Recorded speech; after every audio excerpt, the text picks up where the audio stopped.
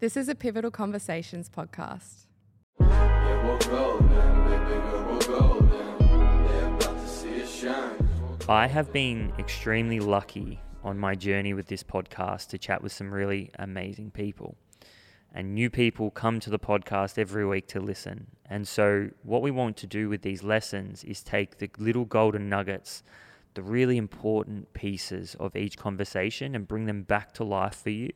So hopefully it can change your mind, affect the way you think, or potentially give you a solution to a problem you're facing right now. I'm guilty of this. I hate letting people go. Like, it's to me, I'm like, I'll sometimes procrastinate and delay the situation, especially years ago. It's like, oh no, I'll give him another chance. I'll give her another chance. I know she can come good. 99% of the time, they never come good. If someone's not performing, you've got to make a decision and cut them loose, because you're doing them an injustice by keeping them in a position they're not suited to. And to me, you're just taking money out of my wallet. So if you're coming to a business or it's your own business, you've got to make tough decisions quickly. So assess the situation, put together basically an Excel doc of, okay, strengths, weaknesses, who's amazing, who's not amazing, what we're doing right, what they're doing wrong, and go, this is what I need to do to fix it, and this is who I need to cut and keep. You can do that in a day or two, but assess the situation over a few weeks and then make the cuts. We were looking at buying it was a tech company, had about 120 people, burning cash. And it's on the market, and I came in, I'm like, to come in, I would need to cut at least half the team. I'm like, I don't really want to do that. Like, it's just something I don't enjoy doing it. I don't really want to do it. The business, not even the people, the business is a mess. Like, financials are a mess. The tech stack is a mess. They've got decent revenue, but it's a mess. And I'm like, do I have the energy to do this? And I'm like, no, I don't. But if you've got the energy to do it, it could be a great business, but it's a year-long process. Elon has the energy to come in and cut people, but remember, it's not him. He has a huge team behind him that's doing it for him. He just goes, this is what we need to do, make it happen. I haven't got a huge team to do that for me, so I have to come in and do it myself. I'm like, I don't want to do it. Interview after interview. Yeah. But the moral of the story is, if you see a problem, jump on it, but be respectful when you do it. Yeah. Now, woke society, look, this is an interesting one. I didn't see the issue with wokeness up until recently, and now I'm like, come on, guys. Sometimes you've got to make tough decisions, and they have to be done. Yeah. But it's like, people are like, it's going to hurt their feelings. I'm like, yeah, but what about my feelings? I'm a business. I've got a business to run, and I've got decisions to be made. And if I don't make these tough decisions, the whole business can go under. My theory is, if you're respectful to people at work, I need to let people go. And if someone's not suitable, I'm like, hey, you're not suitable, and this is the reason why.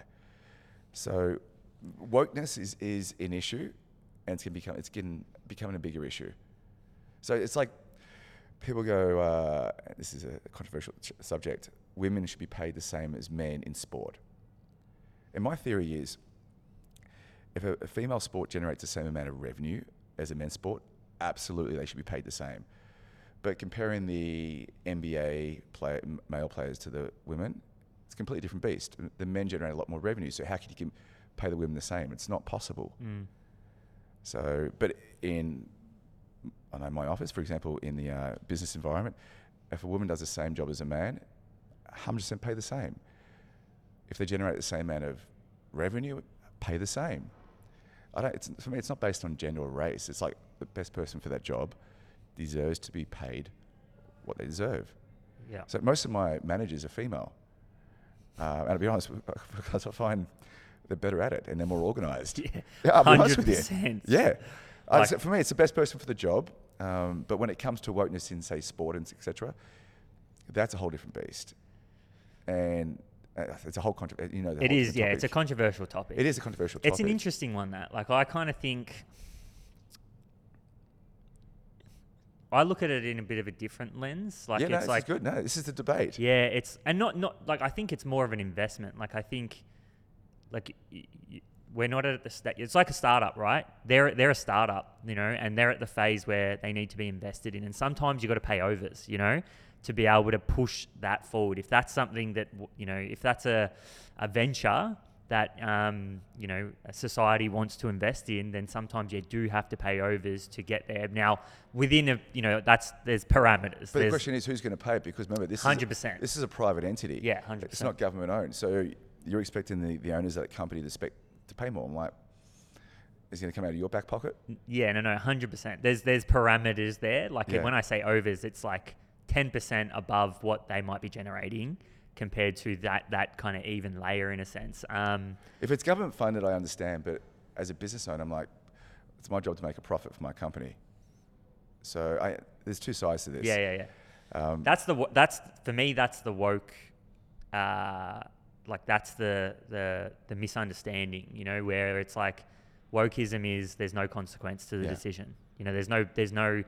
You know, oh, we can just keep everybody and everything will just sail on very well. Yeah. Like there's a consequence of keeping people on, which is, you know, with Elon going into Twitter, there's a consequence for him coming in and saying, we're going to try keep everyone on board. We're going to do this. The company was like losing like $2 million a month or something, you know, or even more. If not more, could have been 4. Yes, that's why I'm like, he had to make the cuts. He's a business. But people who, we've got someone in our business overseas that wants to be called they and them. I said, man, I don't care what you want to call yourself, and we're happy to oblige. That's your prerogative in life. But I just want the best person for the job. Black, white, yellow, tall, short, fat, skinny, I don't care. Best person for the job gets the job. And if I'm not the best person for my job, then replace me with someone. So, man, it's always, I don't get into the politics of things. I'm like, I don't care about it. I just want to do good work and have good people around me. That's all it is. And sometimes you have to let good people go as well, just because that's where your company's at. You know, like I'm sure there was some people that Elon had to let go. Now he definitely kept his best people, right? But there would have been, you know, good people that he would have had to let go, just because of the structure that was needed to obviously take it forward. Yeah, what do you think on that? Look, I've let good people go before. They were good at what they did, but they weren't the right culture fit anymore. Yeah, okay. So they were great at what they did. I'm like, man, I know you're great, but I'm like, you're pissing a lot of people off. I'm like, I'm trying to help you here, so I just need you to tone it down a bit.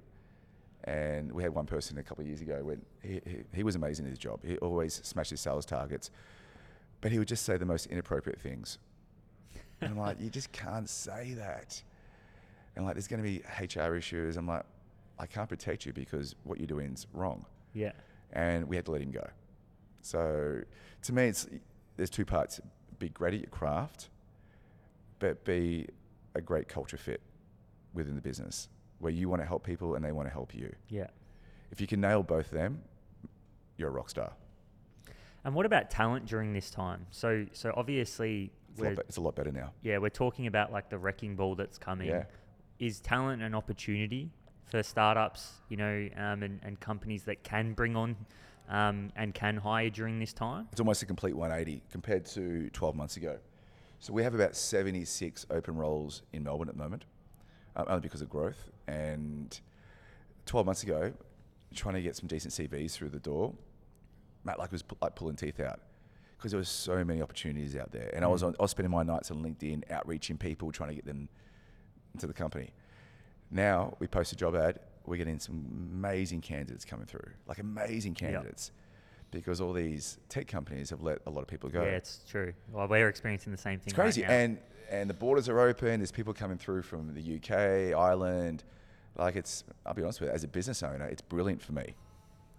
12 months ago, it was painful. Now I'm like, thank you very much. This is great, because I want to hire the best possible people in my company.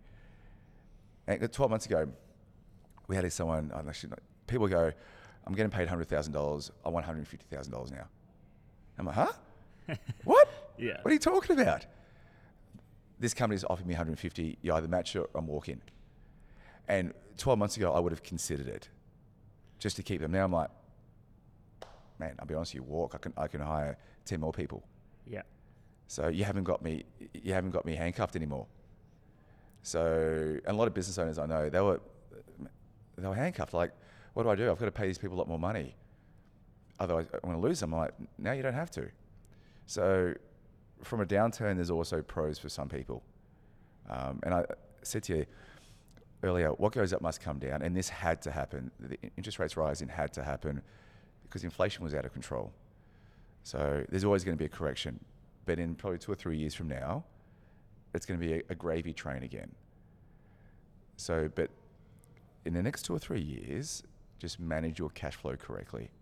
Yeah. So final verdict then for founders, people in a startup right now, what's the final word from you? Obviously we've had a good, a conversation about it all, but what's the drive home point right now that we can finish with?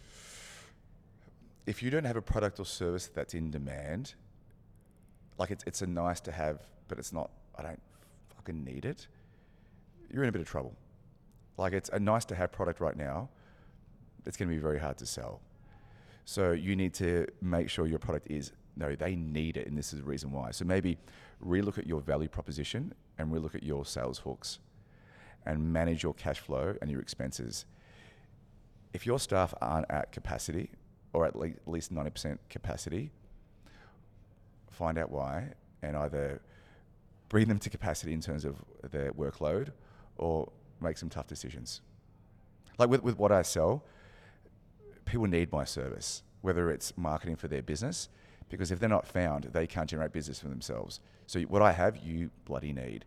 And with Removify, which is another business we have, if they get a bad online reputation, it completely damages their business. So what I have, you need. So I like businesses that, no, you need what I have, because in tough times, we're still going to survive. And that's because those nice to haves will always be the first ones cut from someone's wallet. Correct. There was someone pitching me the other day a social listening business. A what? Social listening business. So listening for their brand name in social media. Yeah.